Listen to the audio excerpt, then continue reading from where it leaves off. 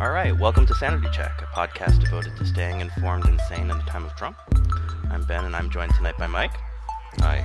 We are recording on the evening of, what is today, Friday, June 9th, 2017. Friday, June 9th. Today is day 141 of the Resistance. You might call it the post-tweet era. I don't know if I think that's going to last. No. If you enjoy what you hear, you can subscribe on iTunes, the Google Play Store, and at our website, sanitycheckpod.com. So let's get right into it with our best and worst news in a very newsworthy week. For me, my best is the outcome of the UK election, in which the Tories... It's sort of it's like a competition between Theresa May and David Cameron for hugest self-own in UK electoral politics. It's a real close race. Yeah, we'll talk more detail, but it was nice to see Labour actually have a really strong showing and sort of continues the trend with Macron winning in France of the seemingly maybe a slowing down of the tide of nationalism and autocracy that was sort of seemed to be rising. So that was my best thing. For me, the worst is not exactly a piece of news, but more something that has become clear, which is that no matter what evidence comes out of bad things Trump has done, there won't be any consequences. He won't get impeached. He's not going to be removed because Paul Ryan and Mitch McConnell are more attached to passing their agenda. This is obviously related to the Comey testimony and him describing the president doing things that in any normal circumstances would be cause for things to happen. Yes, which is certainly something that we're going to be getting into, I'm sure, in a fair amount of detail. So for me, I'll start with my worst, I guess. I'm going to go with the news that it's becoming clearer and clearer that the Senate is, and by the Senate I mean Mitch McConnell and the Republican senators, are intent on passing some version of the AHCA bill that the House passed, and it doesn't even sound like a bill that's all that different. And I mean, the only way I can describe it is it would be a tragedy. In terms of my best news, I'm going to say I still think that the Comey hearing was a good thing to happen. It was a good day for telling the truth, and I found that refreshing. Which I don't know what that says about the rest of our political discourse. But. Well, let's just segue right into it. The big topic of the last week to me is pretty clearly this testimony from James Comey, private citizen, no longer an employee of the Federal Bureau. Former FBI Director James Comey. I mean, it's pretty unusual to have every broadcast network and essentially every cable network and every bit of C-SPAN and so on all breaking their programming to show congressional testimony. I mean, it is odd, but I mean, this was a really big deal. A handful of times in the last number of decades. I was trying to think, like maybe the Monica Lewinsky testimony and obviously one association is Watergate. Right, Watergate this may have been the most watched congressional testimony since Watergate. I mean, we don't have the numbers yet. There were bars putting on special Comey hearings events. Right, it was almost like the Super Bowl or something. And I have to say, it kind of over delivered. Well, the setup was it has a great narrative, right? Like, you had James Comey hounding Hillary Clinton over her emails and releasing a really strong statement condemning her, even though they weren't going to charge her. And then, then there was the twist where he released the Anthony Weiner laptop letter right before the election, and all along with that, there was this Comey's reputation in Trump's telling would go up and down based on whether Comey was hurting or helping. Hillary. Hillary, That is, yeah. yeah. And so, and then there was the weird sort of hug once Trump was in office, and it seemed like Trump sort of was trying to cozy up to Comey. And then he fired him, and then there were these, so it's got a great build. Well, and then there's been all the reporting on his attempts to influence Comey and in Comey's investigation of Michael Flynn and other matters. And Comey's this really interesting figure because he kind of doesn't like any of the sides. One of the things that struck me about his testimony, and you were mentioning it's very honest, was he sort of dished He's some equal dirt. opportunity. Yeah, I'll give him that. Yeah. Well, and it makes it seem more believable. I mean, he came across to me as very authentic, and as self-effacing as he is capable of being. Well, and I think there were some legitimate questions, maybe not legitimate, but like questions that I understand where people were saying, well, if this happened, why didn't you do this? And he basically just copped to that, and he was like, maybe if I'd been thinking better or if I'd been stronger, I would have, I did so he seemed to me to be a guy who was in this extremely awkward and bizarre situation. He did not have an easy job. Well, as he put it, he should have just gone to dinner with his wife. Yeah. No, and he's not wrong. No, he is not. And the other thing that came through really clearly to me was that that Comey found it extremely unacceptable the way Trump talked about the FBI. Well, certainly the way he talked about the FBI, but I got the impression that he found basically everything about Trump to be completely unacceptable. He basically said, like, they were like, why don't you keep memos of your conversations with Obama? And Comey, he didn't say this, but he was like, well, I never felt any need to. Right. But then as soon as I met Trump once, I was like, this guy is like a shady, lying snake. Well, I don't have the transcript in front of me, but he said, something to the effect of, it was because of his character. Yeah, that is what he said. And he said he thought that Trump might lie about their conversation, which is explicit. That I do have. He said, when asked why he decided to memorialize the conversation that he had, he said, well, it was a combination of things, I think. The circumstances, the subject matter, and the person I was interacting with. So that was sort of his first little head nod towards Trump being a dipshit. And then he literally goes on to say, yeah, and then the nature of the person. I was honestly concerned that he might lie about the nature of our meeting. And that happened.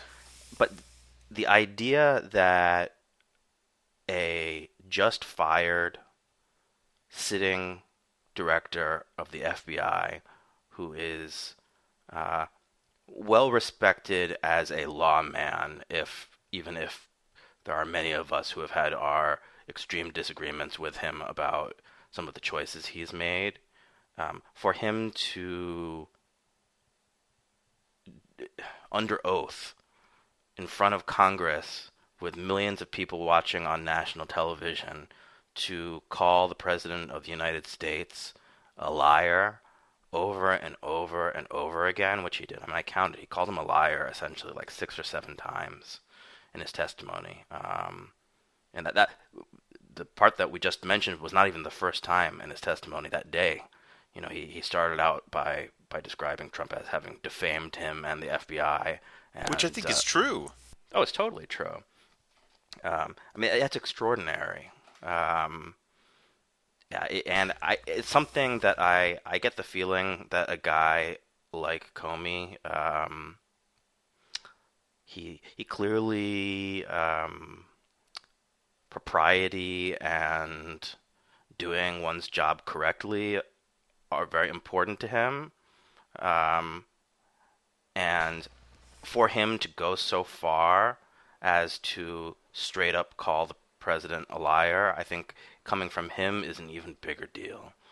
I mean, to me, this is all gray areas. One of the things I think about this whole situation is it's definitely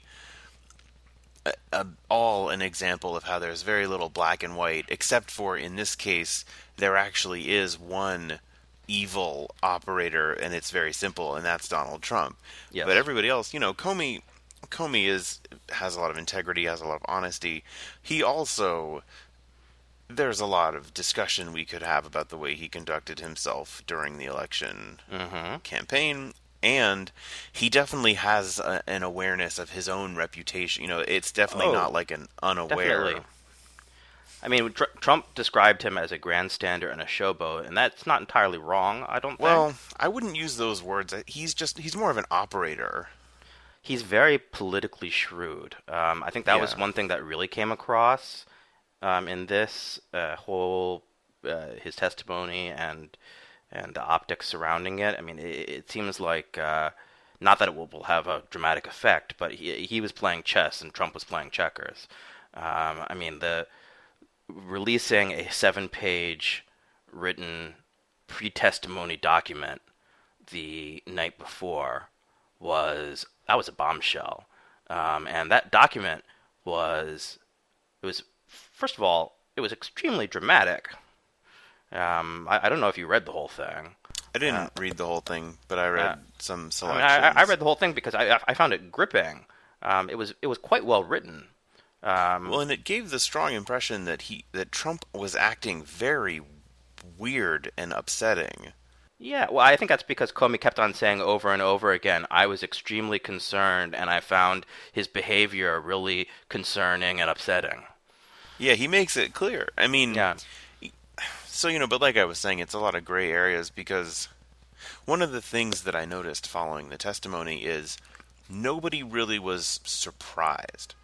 People were upset, people found it to be troubling, but the other thing that makes it so believable is this is absolutely the Trump that we know. Well, one thing that I found quite interesting is that no one really disputed what he said as fact. No, the Republican defenders basically were saying, in all these hearings you always have one side is, depending on the political context, you'll have one side being like, you're such a great guy. Right. Would you like to tell us how hard this was for you? And then you'll have the other side being like, you're a fucking lying asshole, and why don't you just go hang yourself? And, so the Republicans this time were like, butter emails was essentially all they had. After saying how much respect they had for him and that he was a great guy. I don't think that any of them thought it was a smart move for Trump to fire Comey. No, and I think it's become evident that was a really stupid move. Extremely. And then the part where he not only fired him, but then shit-talked him and the FBI. Yeah, I mean, and Comey, I think part of what I meant by being politically shrewd is he clearly had a strategy in terms of how he was going to answer questions. There were certain things that he wanted to get out there. There were certain pieces of information that he volunteered that weren't even necessarily parts of questions. I also thought that the way he wielded the answer about things he couldn't talk about in the open session itself made some interesting, suggestions. Those were particularly uncharitable to Attorney General Jeff Sessions. I didn't get the sense that Comey felt Jeff Sessions had done his job correctly. No, and it also, one got the impression that James Comey knew things about Jeff Sessions that it would not be good for Jeff Sessions if other people knew about them. Well, one of the things, we haven't really touched on it yet in this episode, but of course the underlying investigation that was causing all of the interactions that Comey and Trump had was the Russia investigation. Right. And the number of times these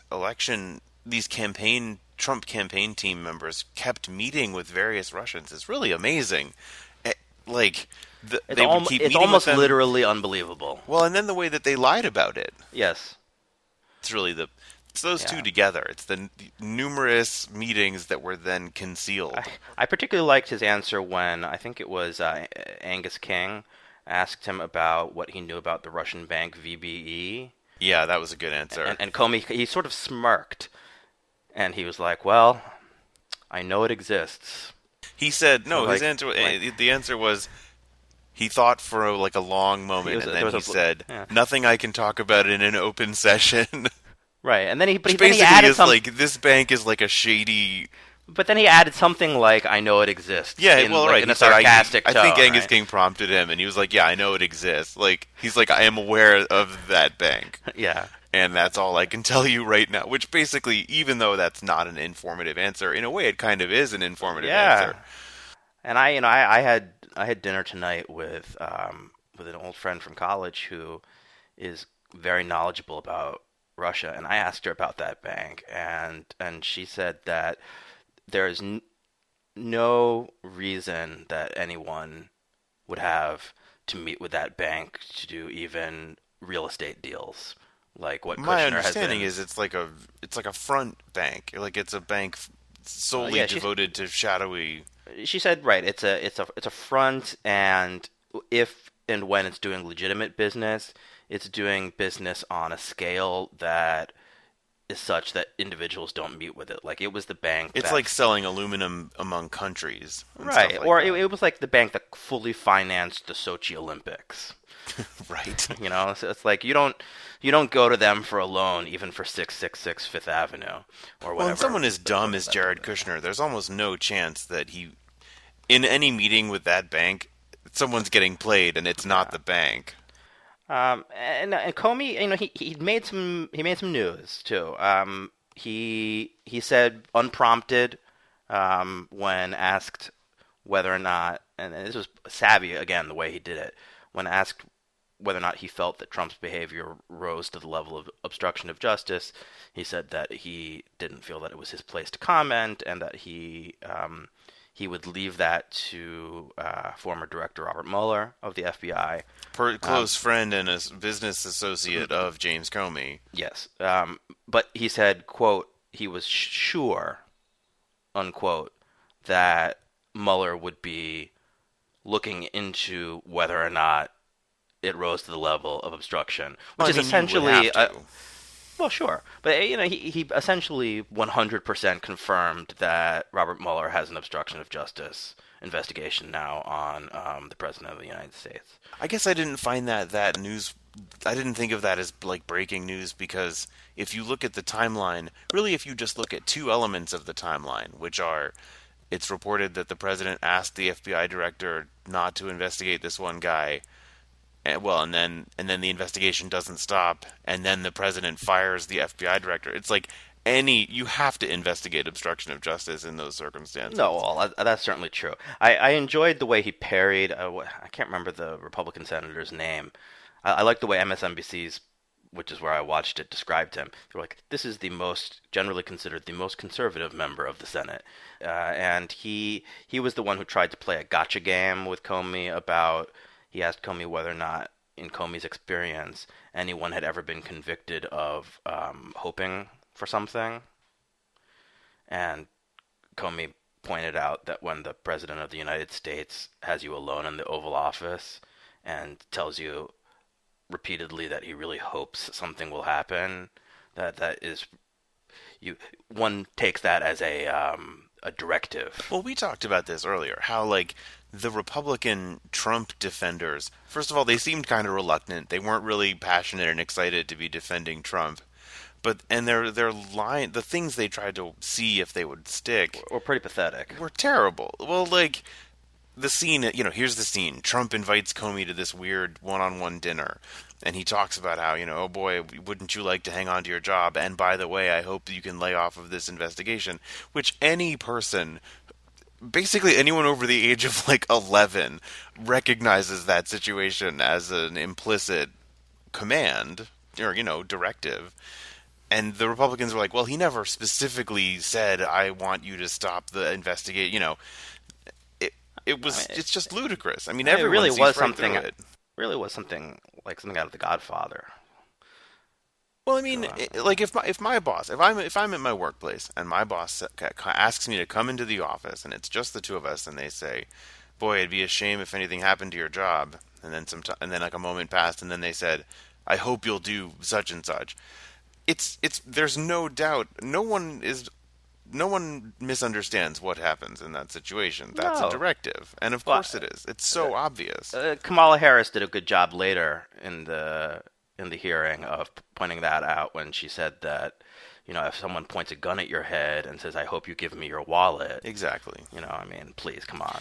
And then the other lines they tried, I don't want to dwell on this for too long, but like there was No. the extremely confusing and unfortunate John McCain. Well, that I feel like really falls into almost a separate category because I it's feel like still- he was trying to establish the idea that Comey was using a double standard for Hillary versus Trump, but it didn't make any sense whatsoever. Well, even that doesn't make any sense. No, of course not. And B, that whole exchange was just so disturbing because McCain really seemed like he was having a medical event. To me, I'll tell you what I thought it was. I thought it was McCain.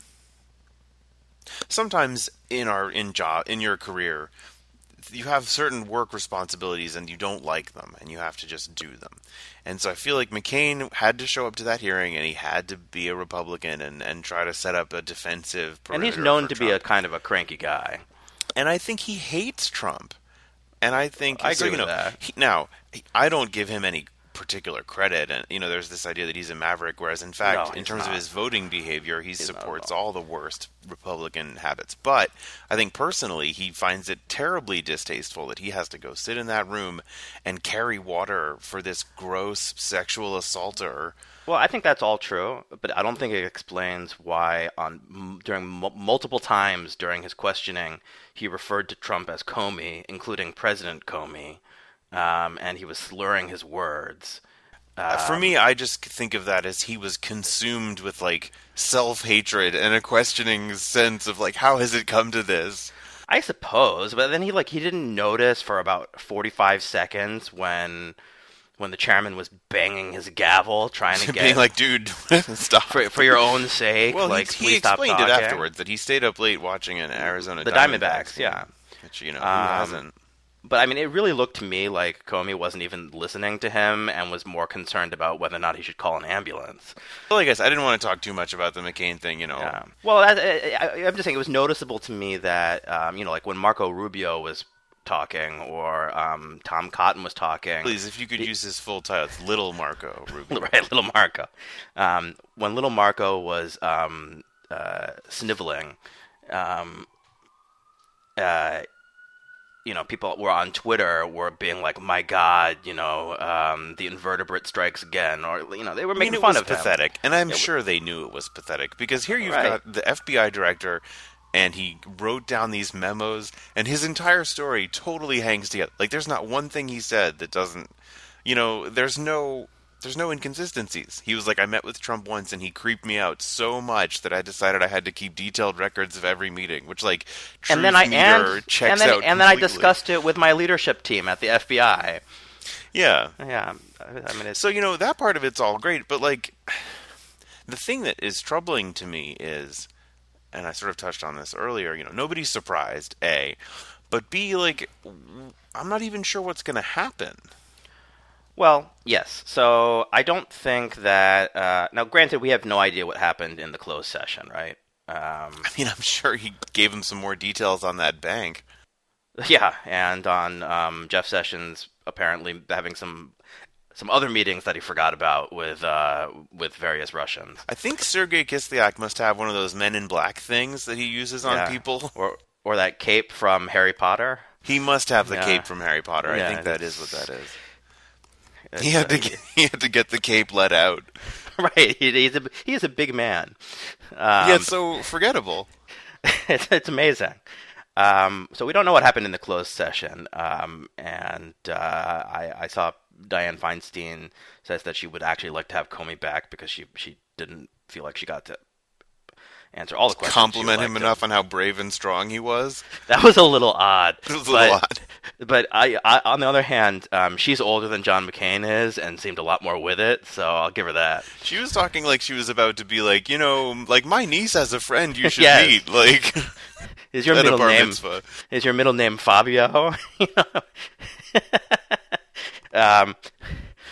I'm not even a huge Dianne Feinstein fan. No, neither am I. But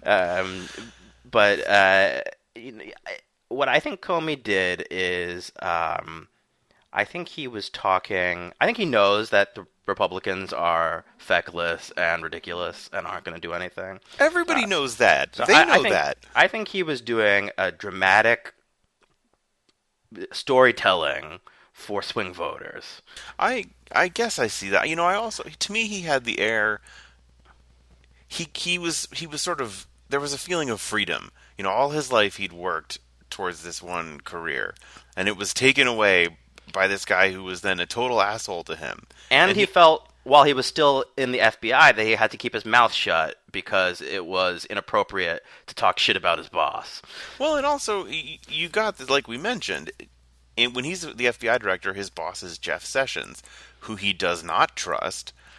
And so how is he going to put stuff up the chain of command to Jeff Sessions? It didn't sound like he trusted Rod Rosenstein a lot. No, he kind of shaded Rod Rosenstein pretty hard too. Jeff Sessions, I didn't really know a lot of details about him. My understanding previously was that he was supposed to be this smart, tactical Senate operator who had been there for a long time and sort of knew the ropes. And he's not seeming that great at this so far. Jeff Sessions, not such a smooth operator. Well, he seems like a bumbling idiot. I mean, if you know what you're doing, then why in heaven's name would you meet with the Russian ambassador 2 or potentially 3 times and then lie about it? Well, That's just Bush League. Meeting with them is stupid, but it's not criminal. Lying under... He could say, I was meeting with them to try to make plans for how we could communicate once we were in office. Or something. There's like a plausible explanation. The president had told me that I was likely to be the attorney general, and Yeah, and I thought it was weird, but as a courtesy, I had dinner with this guy, and we talked, and it was fine. Right. But instead, he was like, no, I never met any Russians, Senator Franken. Yeah, and then let me just volunteer some more information that you haven't even asked me about. Stupid. I mean, which is that I have never even seen a Russian. I don't even know what Russia is. Right. I hear Sarah Palin can see one from her house. It's like a cocktail or something, right? From the Big Lebowski. Oh, that is a good cocktail, though. It is a good cocktail.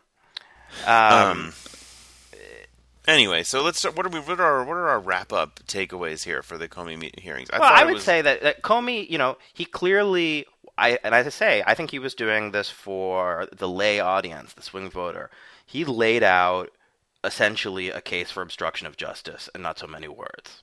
It was almost like an opening statement, and then he acted as his own star witness. Was he a lawyer? Oh, sure. I didn't know he was a lawyer. He was a prosecutor. Well, yeah, so then there are a lot of lawyers. Like Kamala Harris was a lawyer. Remember, he was the deputy attorney general in the W administration, right? Yes, you have to be an attorney to be a deputy attorney general. Generally so. And so I think that he did that very intentionally, not because Bob Mueller needs to hear it, and not because the senators questioning him needed to hear it, but to have it under oath, on the record, and with millions of people on television hearing the president is a liar, he cannot be trusted, and he has committed crimes. He also enhanced his credibility to me personally when he laid out his whole reasoning behind how he handled the Clinton email investigation. Yeah. Where we see that really Bill Clinton should not have gone and tried to meet with Loretta Lynch privately on the tarmac. That was that's very error. Clear. I mean, I think you can quibble with his, like, he made such a big deal out of having to describe that investigation as a matter. He did make that seem like a really big deal. And Loretta Lynch has already pushed back on that, and has pointed out that the reason for that is because the FBI does not disclose, nor does the Department of Justice, whether or not an investigation is taking place. Yeah, they're not supposed to talk about investigations. So by calling it a matter, you are not saying that it is an investigation. I mean, I So, thought it was from the point of view of as you're talking about a swing voter. I did think the fact that he was willing to trash Loretta Lynch would be it's probably credibility effective. enhancing. Yeah. And the other thing that came through loud and clear, which I think everybody would agree with, is that Obama seems to be a lot more honest than Trump. Yeah, George W. Bush seems more honest than Trump too. I mean, it doesn't take much. I never thought of George W. Bush as a huge liar. He was more of a No. monster. No, Dick Cheney's maybe. Oh my God, don't even talk about Dick Cheney. Okay, that's 2 times we've said his name, so no more. Okay, you're right. Need him showing up. Right, it's like the Candy Man. Um, But yeah, but- I mean, it's yes, but yes, he certainly made Barack Obama look good yet again. Well, I got this sense, even though I think Comey is identified as a Republican, He is. certainly seemed to have a lot more personal respect for Obama, Yes, which makes sense. he made that abundantly clear when he explained that he did not feel the need to memorialize his conversations with him, despite he them never being, said he was worried that Barack Obama would lie about their conversations. Right. And despite them being extremely long conversations about He also serious. did you notice that moment when they said, did you ever speak with the president about worrying about the Russian hacking? And Comey was like, no. Oh, well, President Trump, no. Obama and I talked about it. many times. Well, that actually, I would like to comment on that just very quickly, which is that it is actually unbelievably remarkable and telling that, according to Comey's testimony, besides that initial briefing that he and other intelligence officials gave then President-elect Trump at Trump Tower, preceding that first individual meeting, that never again in any setting did Trump ask him anything about Russia's interference in our election. Well, David Simon was on Twitter. David Simon, creator of The Wire, was on Twitter referring to that as he considered that to be a tell. In other words, that Trump wouldn't ask about it because he already knew. Yeah, I mean, and that's certainly a plausible theory. I mean, we can't prove it, but I mean, he wrote The Wire, so he's how do you? I mean, The Wire is the greatest TV show of all time. Whereas he called Comey like several times because he had further thoughts about including the Russian hookers. One unsolicited call to be like, hey, by the way, I didn't have sex with any Russian hookers, which is such a totally not guilty way to act. Not because it would be wrong or because I'm married, but because I knew they were taping me. I'm not sure Trump has ever adjusted his behavior in any way in his life because of his being married. No. Maybe he's more of an asshole to the women he's married to than usual. Oh, I would imagine he definitely is. He's already gotten whatever he wanted, probably. He's gross. But there's a little I don't know, concluding note here, which is that Trump said he would be 100% willing to testify under oath. Yeah, so I mean, It was today, right, I think. So you're referring to what happened today. So and that's important. So on multiple occasions, Comey called Trump a liar. Most specifically, he made several assertions. One that that Trump instructed him to try to let the Flynn thing go, and that Trump asked for his loyalty pledge. Trump had previously denied that during a press conference with the president of Colombia. Today, in the Rose Garden, doing a dual press conference with the president of Romania, he was asked again, and again denied both of those allegations, and when asked whether or not he would be willing to testify under oath to that effect, he said yes, 100%. Which his lawyers will never in a million years let him do if they're any kind of decent lawyers. No. Although it's not at all surprising that he would say that. Well, my favorite thing about him is that he always says,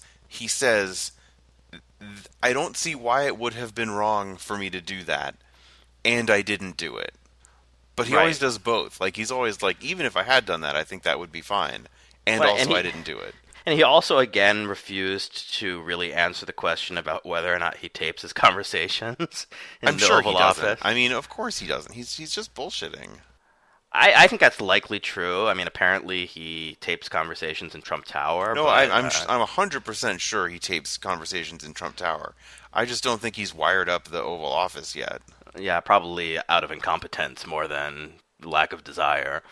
But I mean, if he does have the tapes, Comey was talking like a guy who was not at all worried about. No, the he was release like, of "Bring it any on." tapes. He was like, "Hey, let's get all the tapes." I wish Yeah. I bet Comey should have worn a wire. Now that I think about it, Yeah, I don't know about the legalities there, but he's the FBI director. You can, well, was actually, Washington Washington D.C. I do know that at least when it comes to telephones, Washington D.C. is a one-party consent. there you go, wire him up. Area. So, um, But so we'll this have thing, we'll have to see where this goes. well, I don't think it will go much of anywhere. It'll be interesting to see if Comey testifies again in other venues. I'll be interested. I think to me the next big milestone is going to be when Robert Mueller completes his investigation. Well, that's going to take a long time. I think Yeah. that the next thing, because it would really corroborate what Comey said, would be if those dipshits, Dan Coates and Mike Rogers and so on. These were these two senior officials who refused to answer questions from the Right. Senate Intelligence Committee. So it had been reported, I believe in the Post or possibly the Times, that they had been called personally by Trump. One is the director of national intelligence, one is the head of the NSA.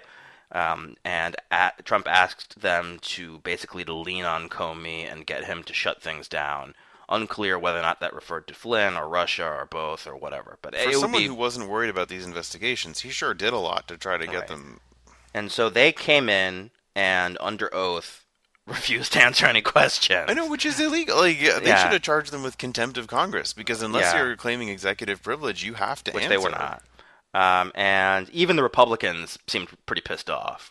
Well, the Senate, one of the idiosyncratic things about the Senate is they take their prestige very seriously, and that's all. Yeah. That's a bipartisan. I was the angriest I had seen Marco Rubio in, I think is ever. If you could please use his full title. Little Marco. Little Marco, he almost rose out of the water and was able to walk on two legs for a brief He's so moment.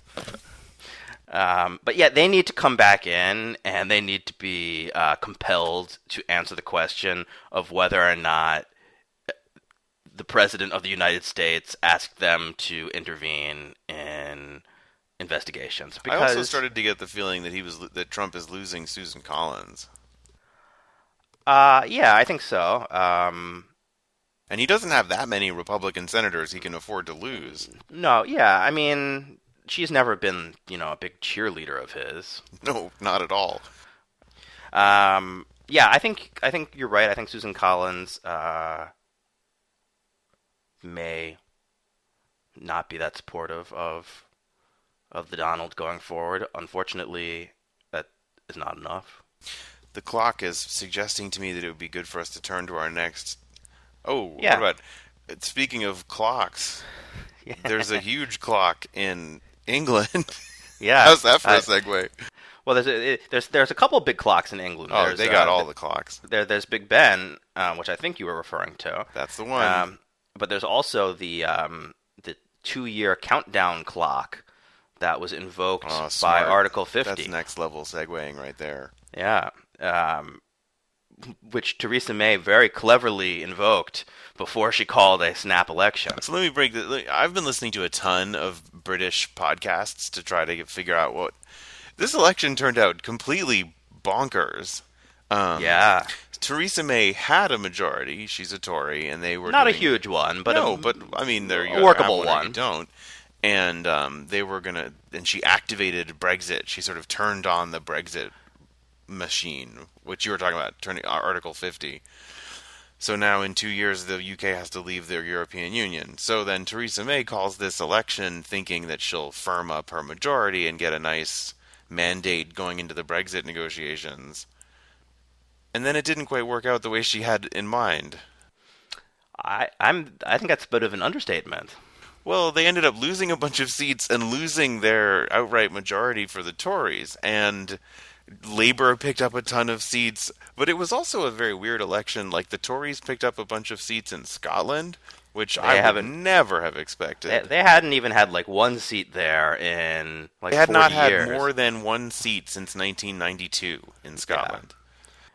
Yeah. And yet now they've got a couple. The Scottish National Party got schooled. The Lib apparently Dems, it's all because of Brexit. I mean, I don't live there, and I don't feel like I know enough to comment, but the way it all shook out was there was a big surge for Labour. The sort of your left-aligned parties, which is your Green Party, Lib Dems, Scottish National Party, there were quite a large amount of those, but not enough. And the Tories, with the help of this small Irish party called the Democratic Unionist Party, Northern Ireland, are going to form a coalition government. Well, there seems to be a little bit of a question about that. That's Theresa May says that's her intention, and they're talking about it. But it may end up being a minority government.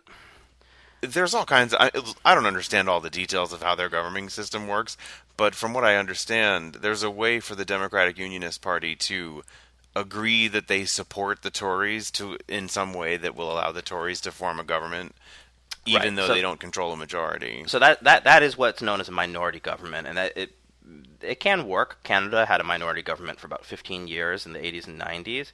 Basically, from my understanding, what that entails is you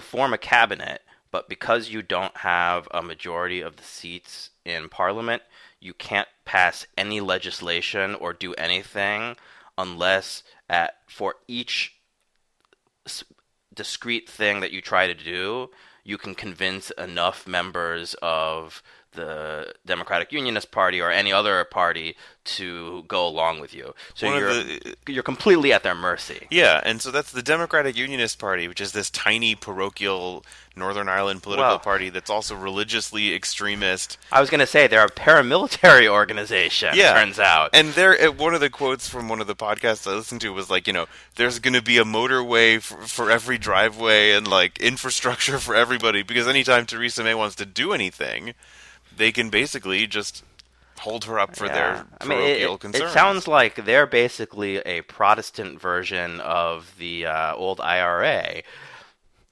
To a certain degree. The big things I've learned about the Democratic Unionist Party, which over the last 48 hours, my knowledge of them has gone from I didn't know they existed to some basic details. They are very homophobic. They oppose abortion rights in all cases, and they are Irish. Well, they're sort of religious extremist. They seem sort of similar to our evangelical far right Republicans in the slate of things they care about, except they're also sort of like the white nationalists in that they do favor more government spending on the right sort of people.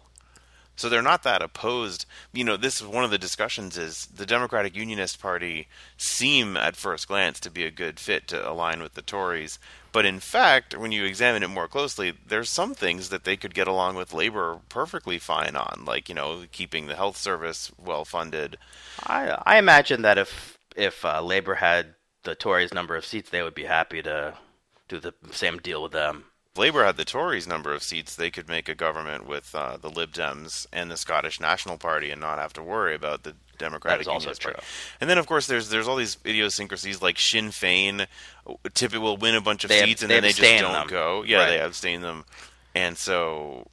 Well, and then, the whole thing is bizarre. There's a few parallels, I think, to our election, in the sense that you had the two main parties, right? The Labour and the Conservatives, who won 82% of the vote in the end, which was a way higher percentage than had happened in England in a long time. Well, that was one of the things. Labour had been bleeding a ton of support off to the Lib Dems and SNP, and they were reconsolidating some of that. But their leaders were both extremely unpopular. Theresa May had started off with pretty decent approval ratings, but they had been plummeting. Apparently, she's an extremely bad campaigner. Yeah, she's a really bad campaigner, and then I think she really stuck a fork in herself with her reaction to these horrific terror Well, where she attacks. basically said like we can't be committed to human rights anymore. Right. She was like, we're gonna become like autocratic, and Yeah, it we're was gonna not shut down the what they it internet wasn't what the people were looking for at and all. turn into a police state, and people were like, huh? And then on the flip side, you've got labor, which I'm generally supportive I of. was excited for this part of the conversation. Yeah, led by a complete piece of shit named Jeremy Corbyn.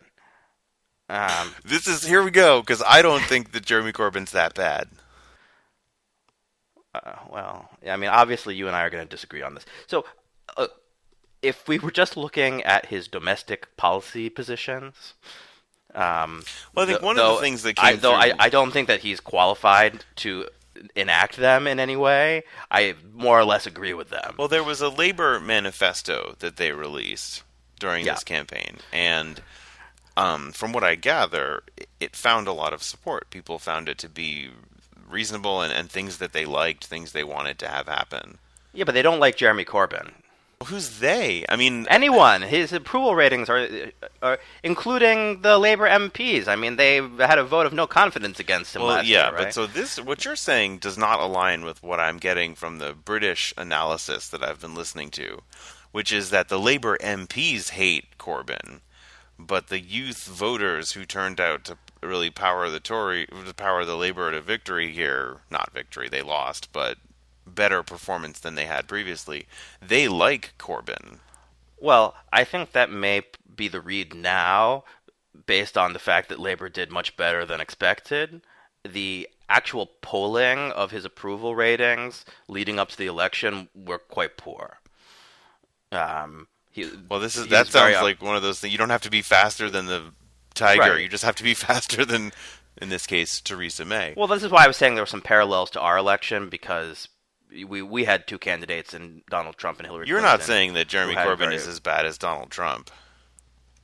No, I'm not. No one is. Boris Johnson is maybe a little more Donald I Trump. don't even think. I can't think of one and he's other. not, but the problem with Jeremy Corbyn has nothing to do with his domestic policy positions. You know, I think it's great that he wants to raise taxes really high and renationalize England's utilities and buff up the National Health Service. Do the free tuition. That was a big and one, free too. tuition. Like, all that's great. I agree with him completely. My problem with him is that he really likes terrorists. That's the thing. So I don't actually know what the source of that belief is. School Okay, me on well, that. he first came to prominence in British culture in the mid 1980s, when, during the height of the IRA bombing London in particular, he would go hang out in Northern Ireland with Jerry Adams and Sinn Féin, and tell everyone how great they were, and that they were really misunderstood, and that the bombing was not really that big of a deal. So he started off with that. Then he moved to helping to largely coordinate the campaign to have the conviction of the 1994 bombers of the Israeli embassy in London overturned, simply because he didn't feel that they had done anything that was really that bad. As a note, their conviction has been upheld like 3 or 4 times, including in the EU and like at The Hague. You're saying it goes back to the Troubles, this reputation. Well, it goes back to the Troubles. He then spent a fair amount of time hanging out in the Middle East, where he became extremely friendly with the leadership of Hamas and Hezbollah. Seems a little bit of a wide career for a British yes. politician. And he petitioned to have them de-recognized as terrorist groups, and said that everything that they were doing, violence-wise, towards Israeli citizens was legitimate, and so on. He he was extremely cozy with Hugo Chavez and Fidel Castro, and said that they were incredibly great statesmen who had, brought the left forward in so many ways and completely ignored all of their human rights abuses and so on. What I'm saying is he's a bad person. It's coming through loud and clear. In spite of the fact that I agree with his domestic economic policies, he is a bad person. And I think that in large part he's gotten away with it. He's probably most famous for his anti-Semitism. And unfortunately, that is tolerated a lot more in the UK than it is in the US, and I think that's part of why he's gotten away with it. But he's pretty equal opportunity in his terrorist loving. So I feel like we're probably maybe doing a little bit more depth on Jeremy Corbyn specific than his. I have a little bit of a bee in my bonnet about him. I know a lot less about him than you do. It's interesting because what I've read about him is mostly celebrating that he's trying to move the Labour Party to the left in terms of their policies. Yeah, that part's great. So, but I would probably rather don't have time to. I don't have time to educate myself and then continue the conversation right now. I just wish that it would be someone who didn't support violent terrorists so much as well. I wonder about what's going to happen for Brexit. It's really problematic because now that Article 50 has been invoked, it's my understanding that for Brexit to not occur, which it's somewhat suggestive that this election indicates that, there are at least a lot of people in England who wouldn't mind that. It would require super confusing. I can't figure out what conclusion to draw about what people think about Brexit from this. But it would require a full, unanimous vote of the rest of the EU to go back on Article 50. Well, and it's not even clear that anyone wants to go. It's not clear what they want. But or even to delay the implementation. So, it probably would be good at this point with a hung parliament and, a probable minority government, which probably means there's going to be another election relatively soon. Well, and you're not even getting into how the Democratic Unionist Party that we've talked about, they do not want there to be a hard border between between Ireland and Northern Ireland. Right. And if UK leaves the EU, I hope I'm using these terms right. If Brexit, if there's a hard Brexit, there would be a hard border between those two pieces of that island. Well, sure, and of course, even if Brexit continues, Theresa May is now in a much less advantageous negotiating position when it comes to negotiating the terms of Brexit. It would be a good idea probably to slow down the Brexit process right except now. I don't think the EU is particularly inclined to let them do that. And the EU holds all the cards because they invoked Article 50. This is such a mess. It's like if you were going to hold the stupid snap election, you should have held it, and then if you got your mandate, then invoke Article 50. So let's wrap this up by trying to figure out which is the biggest self-own. David Cameron calling the Brexit referendum with the assumption that it would be rejected, or Theresa May calling a snap election with the assumption she would increase her majority. I'm going with Theresa May. Oh, that's interesting. I was going to go with Cameron. Okay. The reason I'm going to go with Theresa May is for a variety of reasons. One, David Cameron won a bunch of elections, so I'll at least give him that. Two, the referendum on Brexit was non-binding, so even though it didn't go the way that he wanted, which was he was in favor of remaining,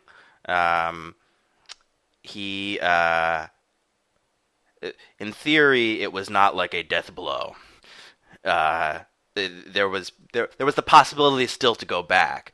Whereas I would argue that Theresa May, she pulled the freaking ripcord, jumped out of the plane, and then called a snap election. It's interesting to me that my view on it is, I think of Theresa May as having a plan that while it didn't work, I understood why I understood why someone would think this is a good idea and I'm going to try this.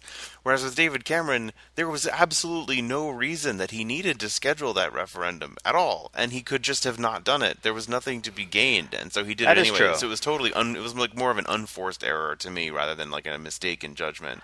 I'll give you that. I guess I would just argue that the consequences, I think, are even worse. I mean, they're both pretty Now. major cell phones. I think we can agree Yeah, on I mean, that. they're both bad.